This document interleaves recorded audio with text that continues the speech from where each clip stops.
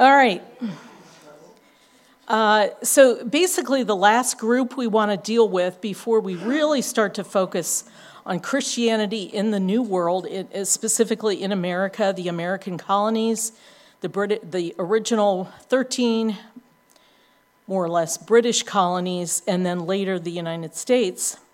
And I want you to notice that in my title, I am talking about the American War for Independence. I'm not talking about a revolution. And in the footnotes, we can go into that and why. Yeah, super important. Oh, come on now. Are you going to distinguish some of the points about Okay. And by the way, I've got a ton of material to get through. We'll take questions at the end, or you can email me or see me later. And I don't want to brush you off. That's not my intention, but I do want to get through this. So English Baptists can be traced to the 16th and 17th century Puritan or separatist or dissenter movement during the reign of James I of England. So we're going back to England. We're looking at the same group of people from where the Puritans came and the other dissenting groups. And most historians trace the earliest Baptist churches or English Baptist church to 1609 in Amsterdam, the Dutch Republic, with English separatist John Smith as its pastor. And in accordance with Smith's reading of the New Testament, he rejected baptism of infants and instituted baptism only for believing adults. John Smith, born 1554, died 1612, had humble beginnings as the son of a farmer in Nottinghamshire. He was educated at Christ's College, Cambridge, where he became a fellow in 1594. Just like John Wesley had become a fellow at a college, you had to be ordained. You were essentially being groomed for the priesthood. And he was ordained as an Anglican priest in 1594 as well. And in 1607, he broke with the Church of England and moved to Holland with other separatists. So just like many of the other reformers, he is beginning to get a hold of copies of the Bible in English as opposed to Latin or Greek or Hebrew. And he's reading it for himself and beginning to think differently than how he was taught in the Church of England. Baptist practice spread to England, where the general Baptists considered Christ's atonement to extend to all people, closer theologically to Arminian beliefs.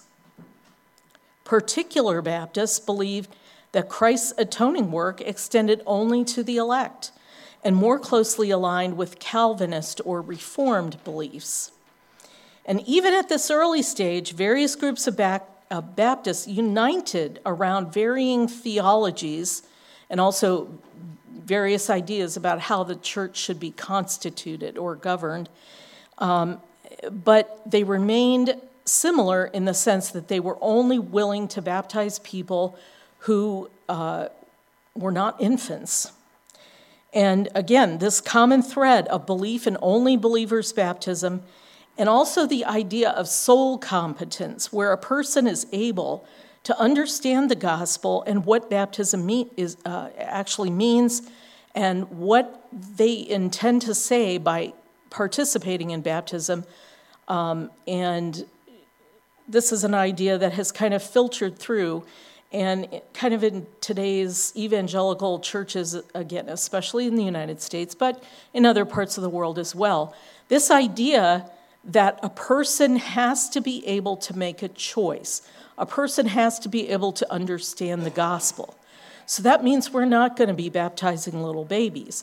Now, we could baptize children in some cases if it becomes clear that a child is able to understand, even at a basic level, what the gospel is.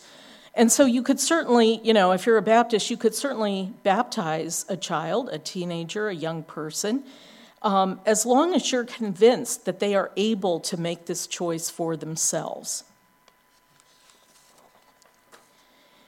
In common with most Reformation movements, early Baptists believed in sola fide, salvation by faith alone in the atoning work of Christ, and sola scriptura, Holy Scripture or the Bible alone, as the rule of faith and practice. Again, very similar to other Reformation movements. Most early Baptist groups adopted a congregationalist form of church government, in other words, no bishops, as opposed to the Church of England practice with its episcopal structure and form of church government. And Baptists simply said there are two ordinances, baptism and communion, or the Lord's Supper. Again, differentiating themselves from Roman Catholics. Another important figure in this early Baptist time period was Thomas Helwys. That is a little bit dark on the screen, but I think you can sort of make out.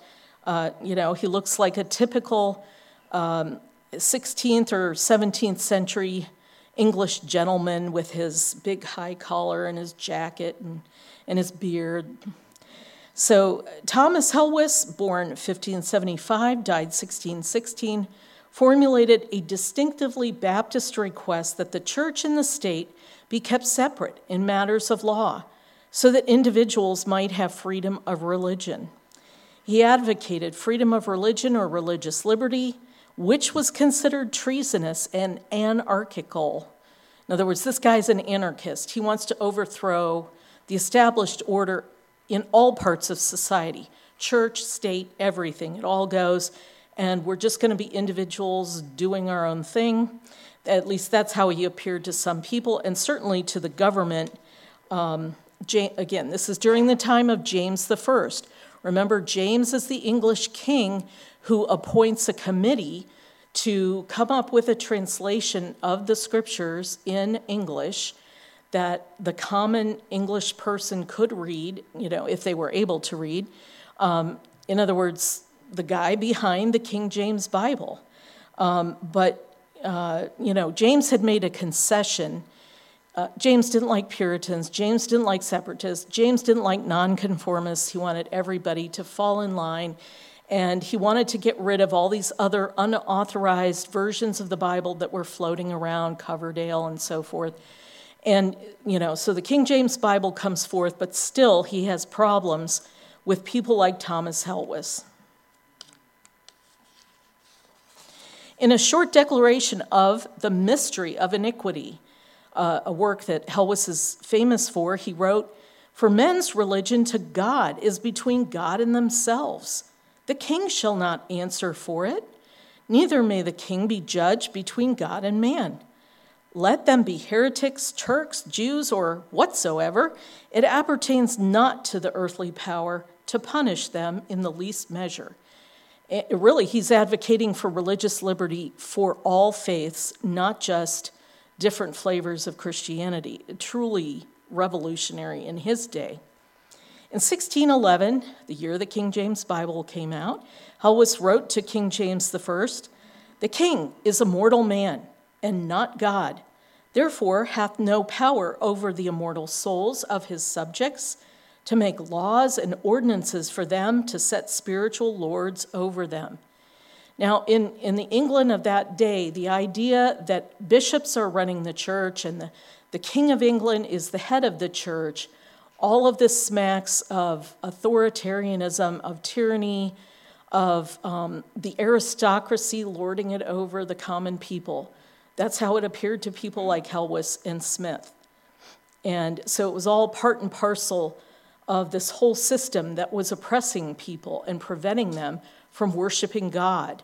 So, again, there begins to be this anti-episcopal or anti-bishop feeling.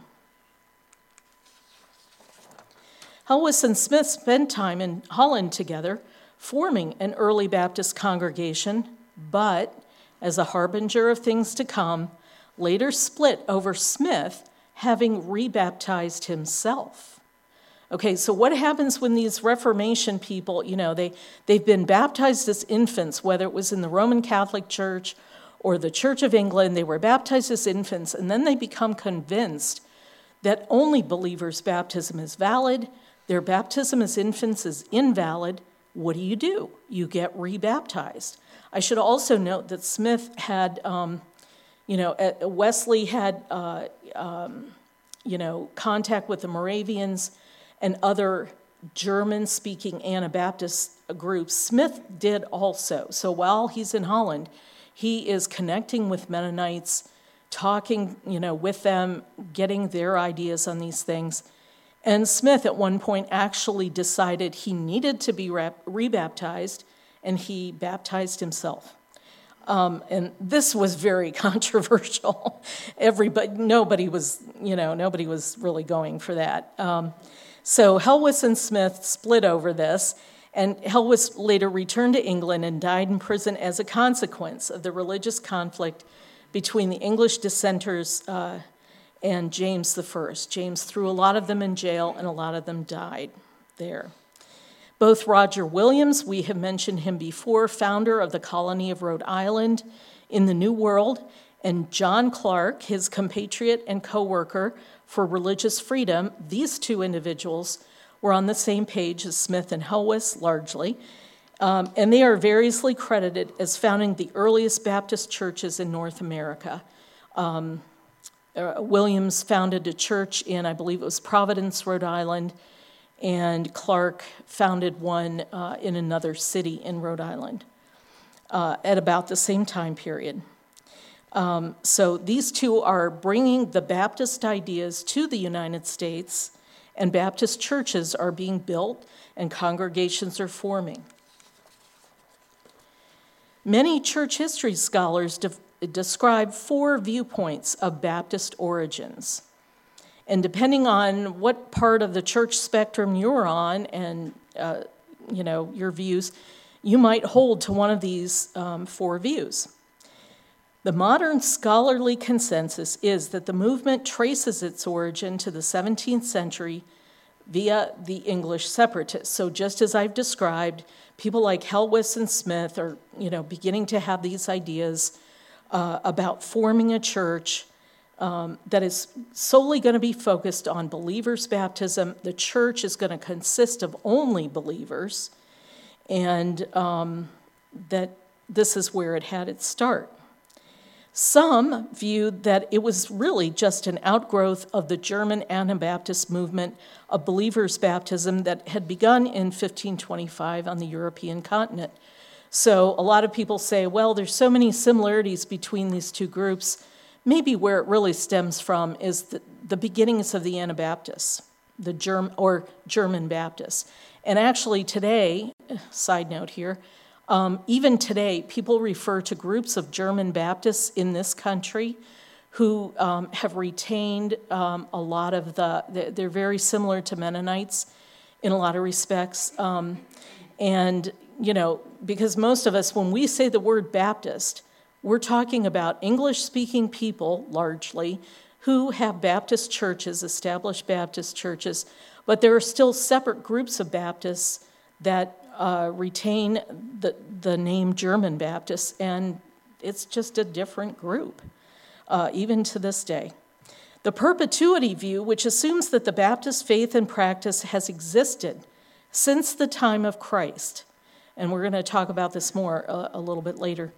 And then there's the successionist view, or Baptist successionism, which argues that Baptist churches have existed in an unbroken chain since the time of Christ, and some of the people who hold to Baptist successionism maintain that there's actually apostolic succession, the same way the Roman Catholic Church and the Orthodox churches claim, that in fact there were bishops, some of the early apostles laid hands on individuals who then established churches that were essentially just like the Baptists of the 1600s and the 1700s and even today. And I believe it's the Southern Baptist Convention, which is the largest group of Baptists, organized group of Baptists in the United States, has held to this successionist view. Baptist successionists maintain that there have always been groups of Christians and churches that held to the same doctrines and practices as the English separatists throughout church history. They point to groups like the Montanists, the Bogomils, the Paulicians, the Cathari, the Waldenses, Albigenses, Lollards, Arnoldists, and Anabaptists, and they say these are among the groups that were the forerunners of Baptists during the Reformation. And again, the Baptist successionists say essentially what happened was these groups had to go underground when the Emperor Constantine legitimized and legalized Christianity and created this whole church that later became known as the Roman Catholic Church in Western Europe. And it all started with Constantine, with the Edict of Milan in 313 AD. So in other words, there were true Christians who were practicing the true faith. But once Christianity became legalized throughout the Roman Empire, these groups, because they resisted submitting to this artificial construct of this Roman Catholic Church, they had to go underground. And so you have all these movements throughout, beginning from these ancient times through the Middle Ages into the modern era. But the successionists say, look, these people have always been here. But for many centuries, because they were severely persecuted, they had to form these underground movements. Now, it would be very interesting, and if you want to do this, you can certainly do this. You can look up these groups and see what they believed. However, they were regarded as heretical, and so a lot of their original ideas and writings have been destroyed. Because they were alleged to be heretical in doctrine, teaching, and practice, and again, here's a person in his Baptist History Notebook, which is still in print, available at the Baptist Training Center. Many of these practices were similar to the Baptists. So the people who put forth this point of view say, they were regarded as heretical. They were wiped out wherever they could be wiped out. And their original writings and what we know about them have really been filtered through the official view of the official church. So were they really heretics? Did they really, practice weird things and were simply cults? They've raised that question. So some have pointed out the group called the Paulicians believed in believers' baptism only. The Bogomils in Eastern Europe practiced only believers' baptism. The Roman Catholic Church labeled them heretics because they didn't believe in and practice infant baptism. Were they? Hard to know.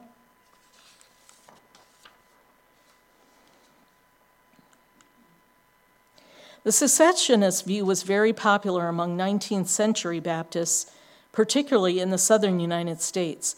But this view is no longer as popular as it once was, and some have viewed it as trying to read Baptist theology into the ideas of these minority heretical European groups.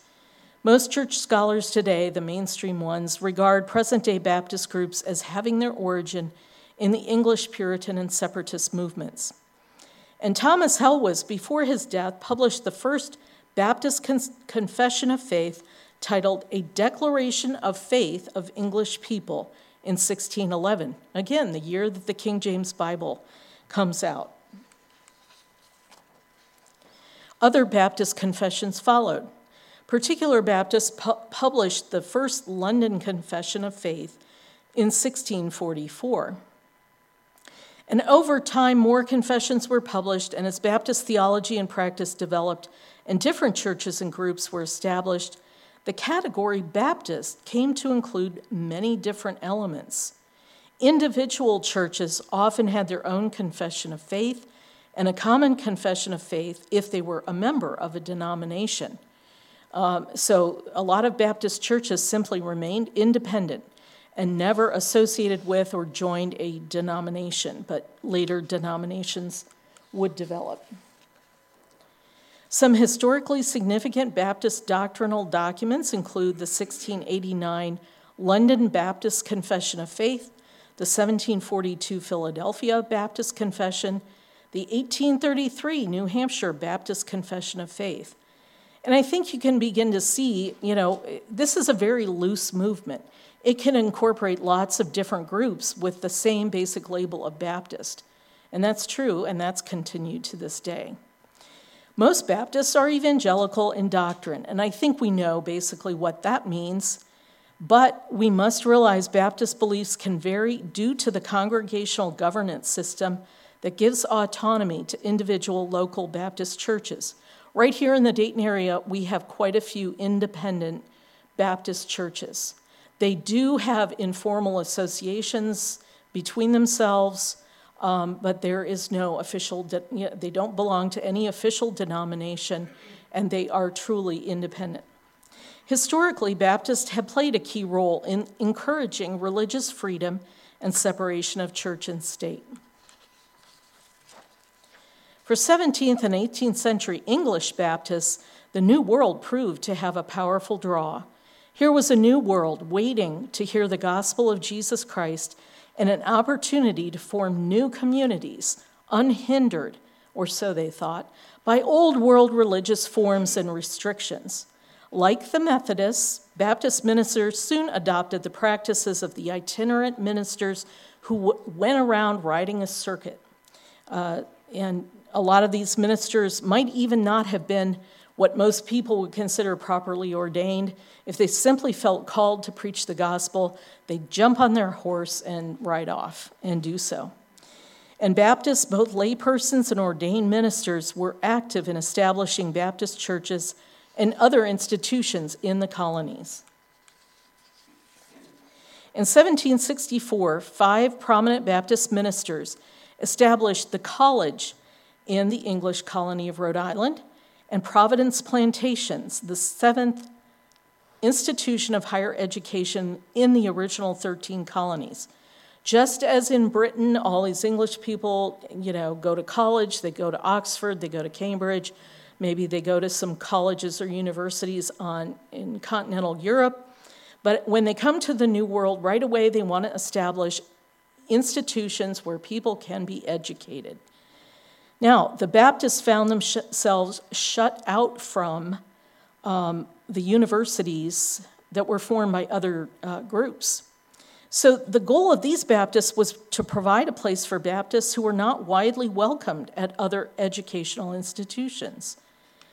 So there were colleges that were founded by Puritan or Congregationalist churches, and then universities that had a Church of England or Anglican origin. Harvard, Yale, and the College of New Jersey, later known as Princeton, today we refer to these as, these are some of the Ivy League schools, very prestigious. They were founded in the 1600s by prominent Congregationalists or Puritans. The Puritans eventually, going from the 1600s into the 1700s and beyond, became known in America as the Congregationalists. So if you see me using Congregationalists with a capital C, don't be confused.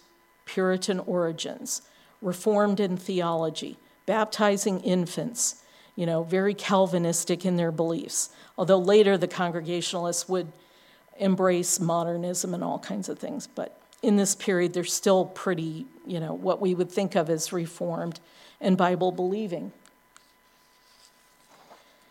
Colleges founded by the American Episcopal Church were the Academy of Philadelphia, which later became the University of Pennsylvania, another very prestigious university. It still exists. King's College, which later became Columbia, again, very prominent, well-known university, still exists. And the College of William and Mary in Virginia, which still exists to this day. And of course, as time has gone on, these schools have long since moved past any religious connection or affiliation. Now, as might have been expected, controversy arose between the Baptists, practicing and advocating for only believers' baptism, and the Puritan Congregationalists, practicing and advocating for infant baptism.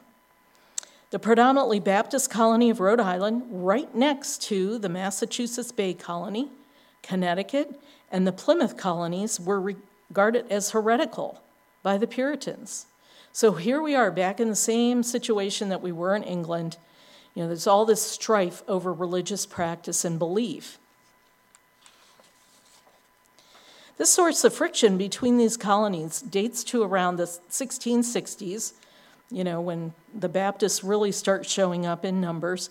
And for about 100 years, the Congregationalists sought to eradicate the Baptists in Rhode Island, just as they had sought to eradicate the Roman Catholics in Maryland.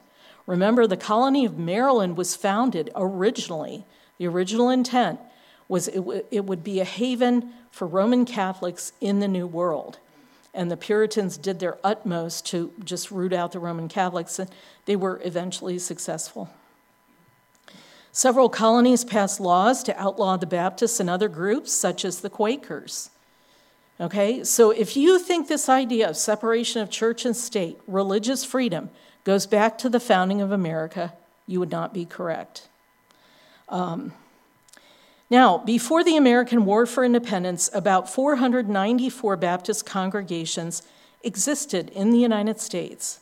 By 1795, that number had risen to about 1,152 U.S. Baptist congregations. So in other words, during this period, the colonial period through the war and afterwards, Baptists increased in number. Apparently, those itinerant preachers were successful in spreading the gospel. Baptists spread to the southern colonies and began to evangelize and establish churches in Virginia. Patrician Virginia, with its opulent Anglican planters who controlled local government, did not look favorably upon the austere, plain-living Baptists. Okay, so if you want to talk, in the United States, we have no aristocracy.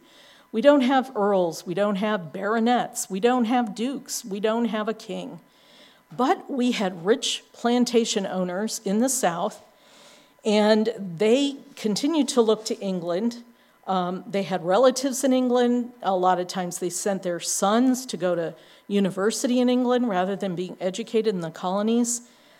They very much still had that English class society mentality. But the Baptists, they're kind of scrappy. They appeal to the lower classes. They have to. That's all they've got. They aren't rich people. Their message appeals to the ordinary common man. And so that's how they spread the gospel. And certainly on the frontier, as rough as it was, as difficult as living conditions were on the frontier, a lot of times the people they were ministering to were, just frontier people. They weren't rich. They weren't aristocratic in most cases. Now, by moving south, the Baptists began to encounter the chattel slavery system of the southern plantations. Due to the nearly universal acceptance of slavery in the 17th and 18th centuries, many white Baptists simply accepted the peculiar institution as it came to be known, unlike many of their Methodist counterparts. If you recall, when we were talking about the Methodists, most Methodists were very much opposed to slavery as it was practiced in the American South and also as it practiced in the North. There were African slaves being held in the North and owned by people in the northern colonies. Baptist ministers, however, sought to evangelize enslaved persons along with their masters, as did the Methodists.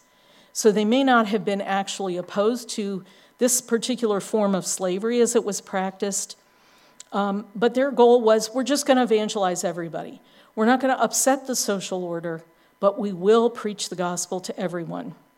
Now, many slaves did become Christians, but due to the racism and segregation that was fostered by this system, they found that their Christian religious life was severely constrained.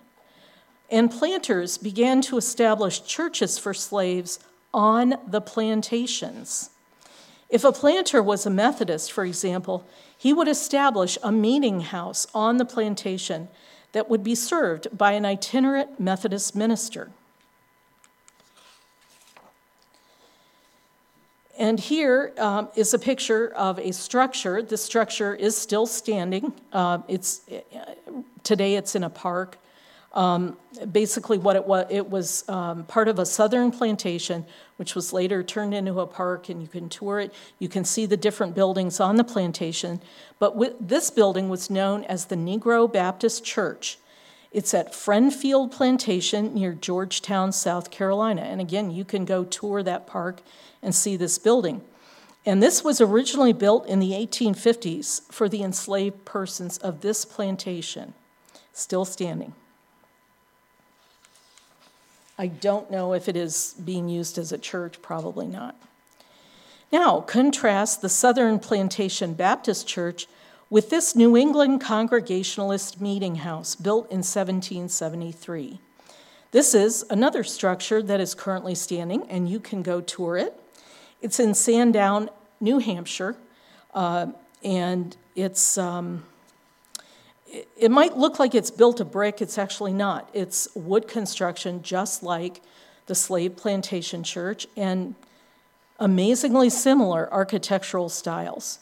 This was how most churches looked that were built in the 1700s. In some cities like Boston, the churches were bigger and fancier. Anglicans built bigger and fancier churches, again, hearkening back to what they had known in England. But the vast majority of Americans who were Christians were worshiping in these simple, plain structures. All right, we're going to conclude here with the Baptists. We brought them from England into North America. We've seen that, like the Methodists, they're spreading. They are resisting religious opposition from other groups. And it takes us in our timeline up to the period which we were going to talk on next time, Christianity and slavery in America. That's for next time. But now I want to talk about the effect of the American War for Independence on the churches. Now, why am I talking about this as a war for independence? You have all, I'm sure, heard of it and thought of it as a revolution. Well, here's my simple distinction. Some people might say it's a distinction without a difference. I say it is truly a distinction. And that is, it's a revolution if you topple the government, kill the king, and, essentially mount a palace coup. The Americans didn't want to kill King George. They just wanted freedom from him. And they wanted freedom from this parliament that kept enacting legislation that oppressed them. They wanted true representation in parliament if they were going to remain as part of that system. So what they were fighting for was not a revolution, in other words, destroying the social order. They just wanted to make a change so that they were governing autonomously. Now, religion certainly did play a major role in this war by offering a moral sanction for opposition to British rule. This gave the average American colonist the sense that independence from Britain was justified in the sight of God. By turning colonial resistance into a righteous cause and by crying the message to all ranks in all parts of the colonies, ministers often did the work of secular radicalism as well as, or better than, non-religious political radicals. Ministers served the American cause in many capacities during the war. As military chaplains, members of state or colonial legislatures, constitutional conventions, and what would become later the National Congress. Some even took up arms, leading Continental troops in battle. The political upheaval split some denominations, as you could certainly expect would happen, notably the Church of England, the Episcopal Church in America, whose ministers were bound by oath to support the king. The Quakers, who were traditionally pacifists, also endured a split. Some Quakers said, "This war is a just war. We need to pick up guns and fight." And so some Quakers split off and formed little groups of pro-war Quakers, hard as it is to believe, because they were so traditionally pacifistic, but they did fight. Religious practices suffered in certain places because of the absence of ministers and the destruction of churches. War disrupts everything. So, your church might be blown up, might be burned down. Difficult times. Joseph Galloway, his dates are 1731 to 1803, a former speaker of the Pennsylvania Assembly when it was a colony, and close friend of Benjamin Franklin, opposed the, in his views, revolution and fled to England in 1778. He wrote historical and political reflections on the rise and progress of the American Rebellion, published in England. Galloway believed that the revolution was, to a considerable extent, it had sprung out of a religious quarrel caused by Presbyterians and Congregationalists whose ideas about secular government were shaped by their church governments. So in other words, if you have these people who are rebelling against the Church of England and forming new religions, these Puritans who become Congregationalists, Presbyterians who structure their churches very differently, and they're rejecting this idea of Baptists or lords in the church, then, what they're essentially doing is promoting democracy. And, that's a big problem in the minds of the loyalists. So the Americans who were basically on the side of Britain became known as the loyalists, and those who advocated breaking away from Britain became known as patriots. They had names for each other that weren't very nice. But basically, America's being split, and there are a lot of people who don't want to break away from Britain and end up either moving up to Canada or heading back to Britain or some other part of the British Empire because they can't stay in what is becoming the United States. For many English, the American War for Independence reminded them of the English Civil Wars, which we've talked about. And I talked about the Civil War. Actually, there were a whole series of wars that could be described as civil wars taking place in the 1600s. But we know that eventually the English killed their own king in 1649. They beheaded Charles I, son of James I, and they established what they called the Commonwealth of England, or the Protectorate, and Oliver Cromwell became their ruler or king, so to speak, or lord. They called him the Lord Protectorate. There's that word Lord again. Americans just really don't like that. However, this is the British view. This is how the British are looking at America. It's the same thing all over again. And at the same time, there's real revolution taking place in France.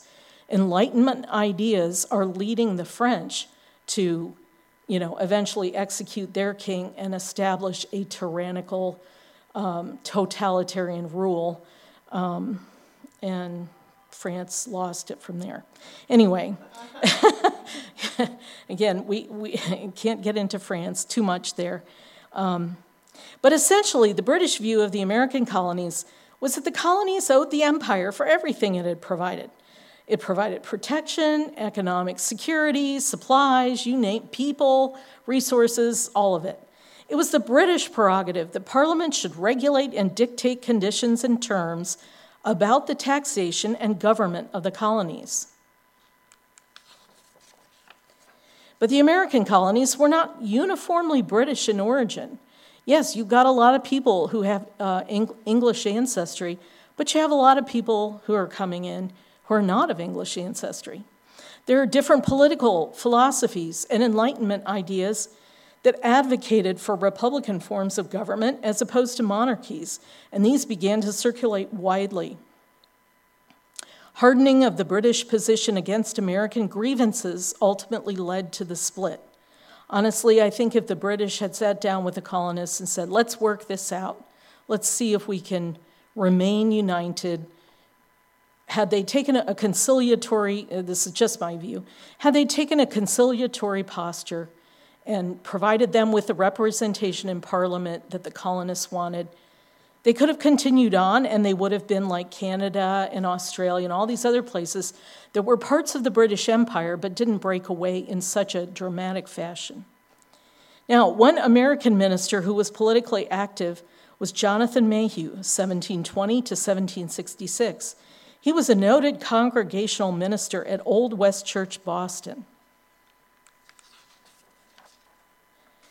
In politics, Mayhew bitterly opposed the Stamp Act and urged, and we'll talk about the Stamp Act in a little bit, hopefully we'll have time, urged the necessity of colonial union or communion, drawing together, to secure colonial liberties.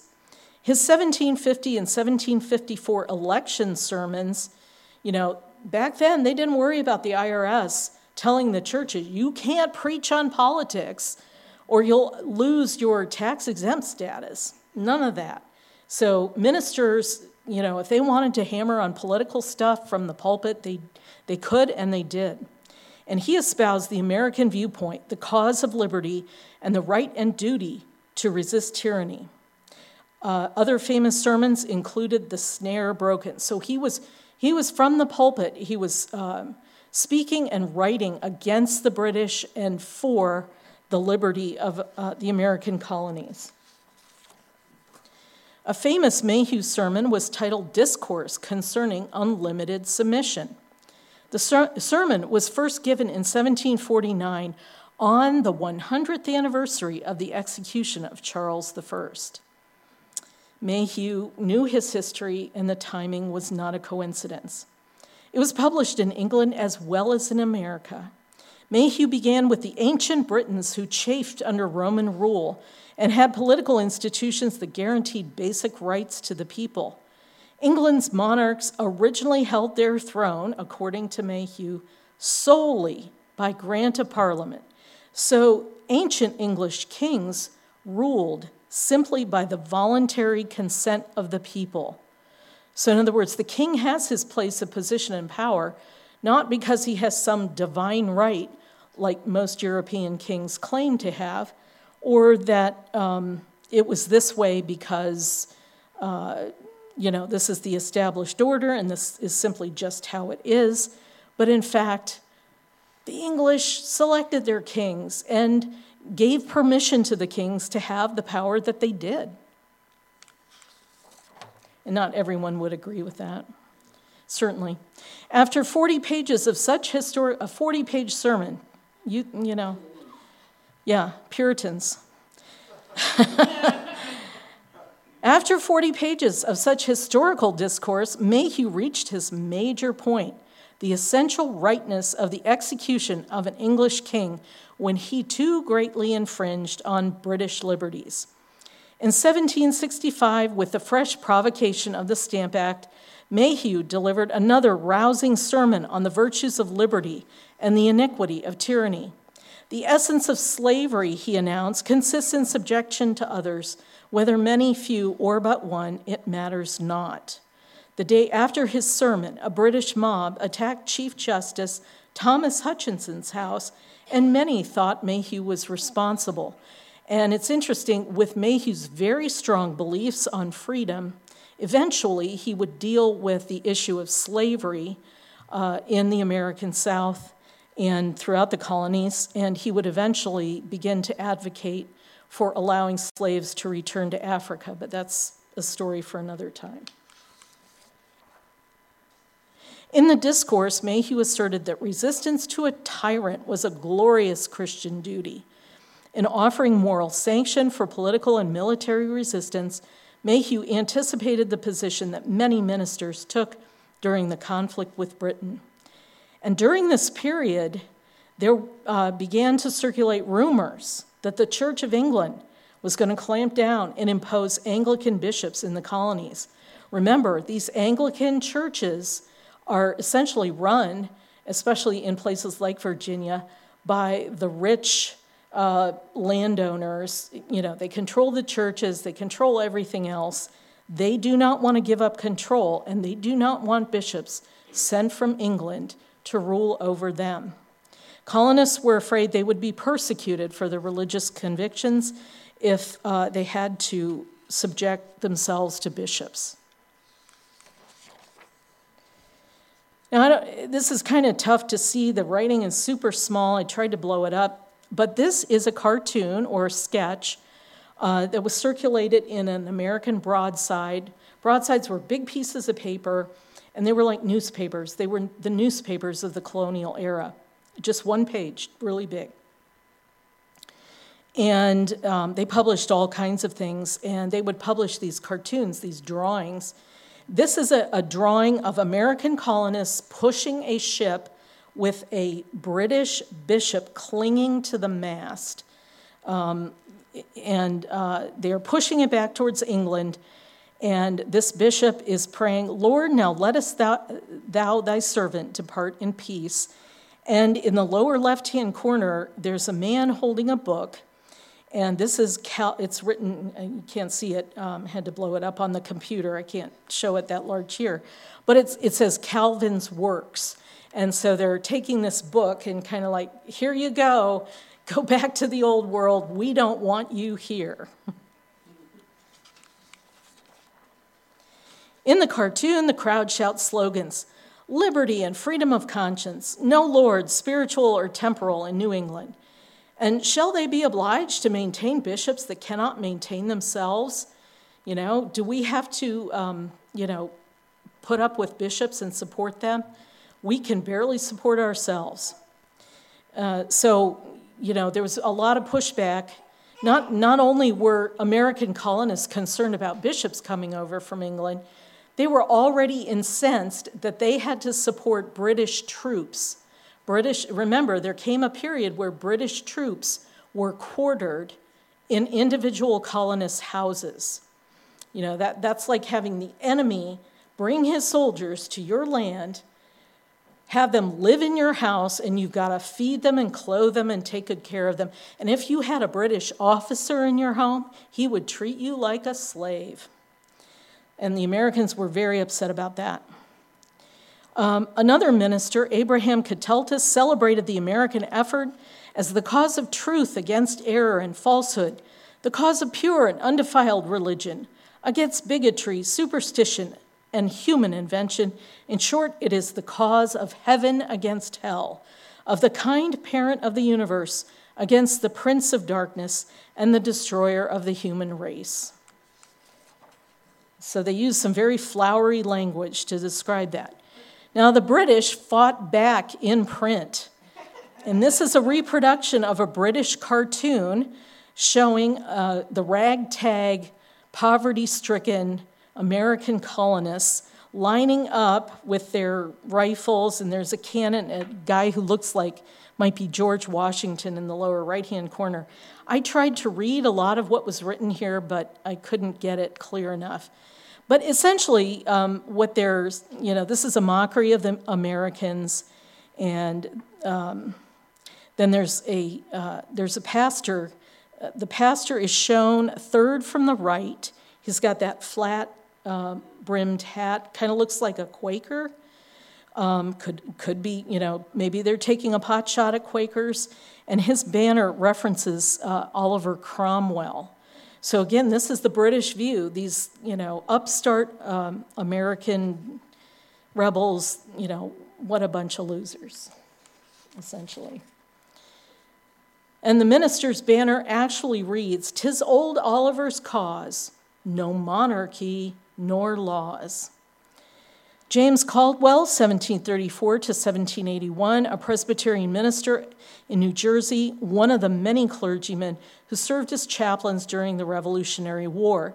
At a battle in New Jersey, his company was running out of wadding.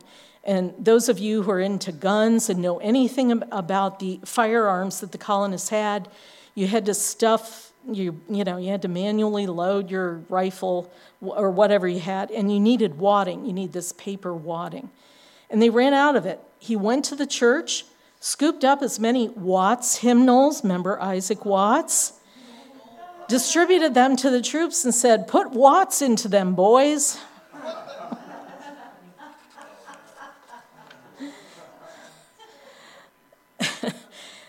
And now, of course, the war inflicted deeper wounds on the Church of England in America than on any other denomination because the King of England was the head of the church.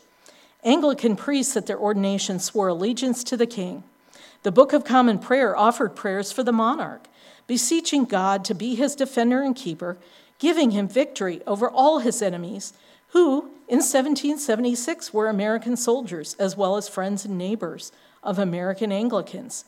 Loyalty to the church and to its head could be construed as treason to the American cause. So a lot of ministers in these Anglican churches are beginning to realize, I'm either going to have to break from England myself or I'm going to have to leave.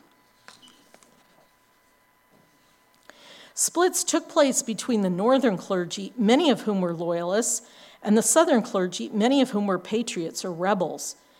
Patriotic American Anglicans, loath to discard the Book of Common Prayer, revised it to conform to the political realities. The Maryland Convention voted in 1776 that every prayer and petition for the King's Majesty in the Book of Common Prayer be henceforth omitted in all churches and chapels in this province. So what did they do? Well, it's hard to reprint whole books. This is expensive. They take handwritten strips of paper with prayers composed for the Continental Congress and paste them over the pages in the prayer book that contain prayers for the king.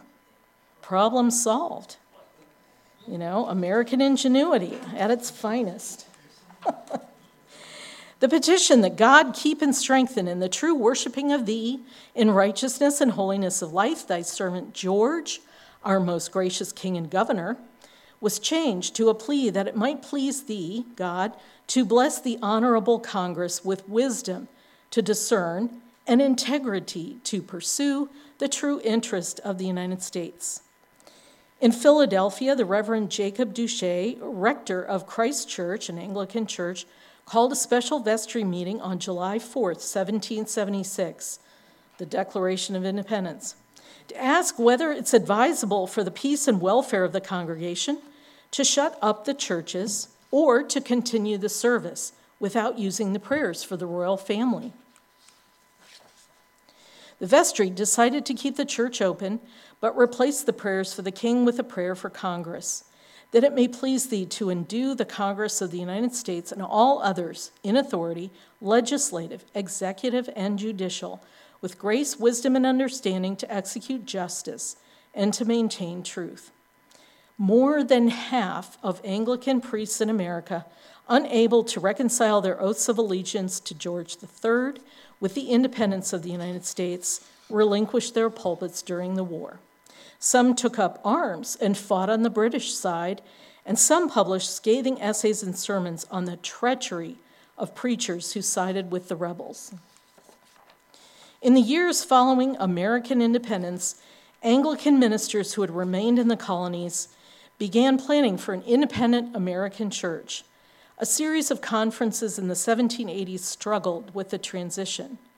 At a convention in 1789, the Protestant Episcopal Church in the United States of America, and this was its official name until 1964, was formed. A church government or a constitution and revised Book of Common Prayer believed to be compatible with the rising democratic republic nation were adopted. Well, I've gone over time. I apologize for that. We probably don't have time for questions. But if you're interested in any of this material, I encourage you to do some Google searches. Library of Congress, their website has a lot. I took most of what I covered here in the War for Independence from their material, but you can go online and look up the Library of Congress, and they have tons of stuff. It's very interesting.